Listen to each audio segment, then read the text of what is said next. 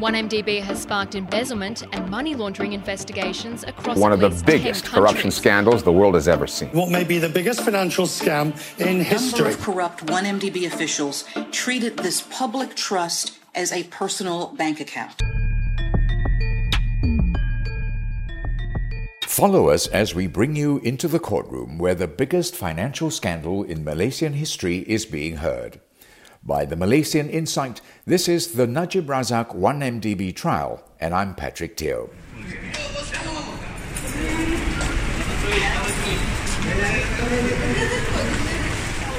On the record, Low Tek Jho, or known as Jho Low, was not part of the company, but off the record, he was everything of the company, according to former 1MDB Chief Executive Officer Muhammad Hazem Abdul Rahman.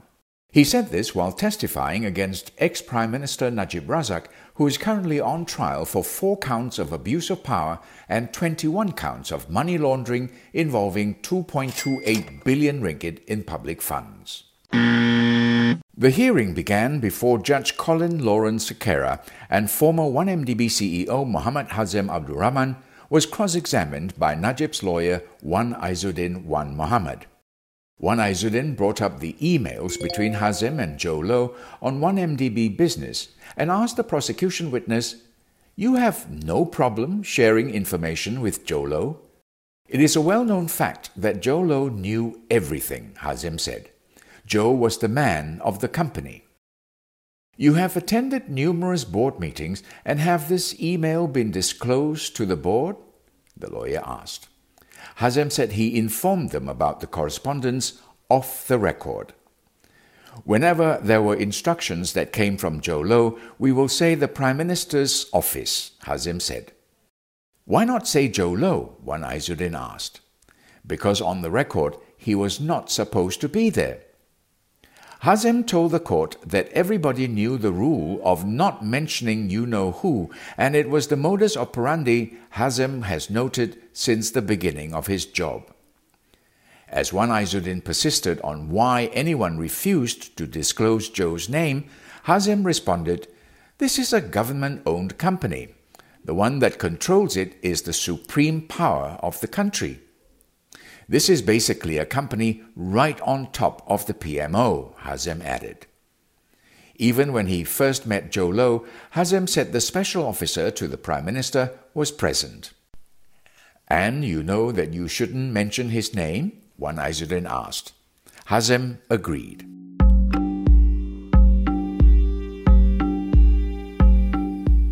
Lawyer Wan Izzuddin then read an email that Hazem sent to 1MDB COO Azmi Tahir.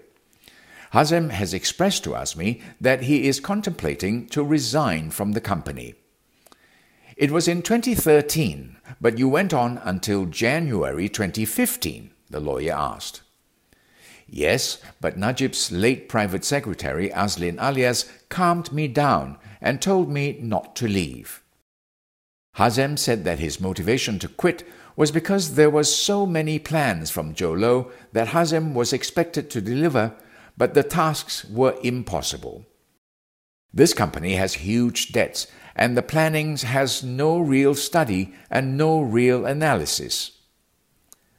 Wan Izzuddin then asked, "Was 1MDB already debt-ridden when you came in?" "Yes," Hazem said. "There was some cash flow problem?" Hazem responded, "There is some real cash flow problem."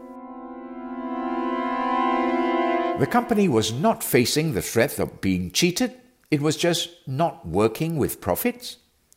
Hazem said yes again. "Why didn't you tell Jho Low that his plans are unworkable?" the lawyer posed his next question. Hazem said that Jho was aware of his intention to leave and was the one who contacted Azlin to persuade Hazem to stay. The court adjourned until tomorrow. Please stay tuned with us. This podcast was brought to you by the Malaysian Insight. It is written by Hayley Chung Wee Kee, and I'm Patrick Teo.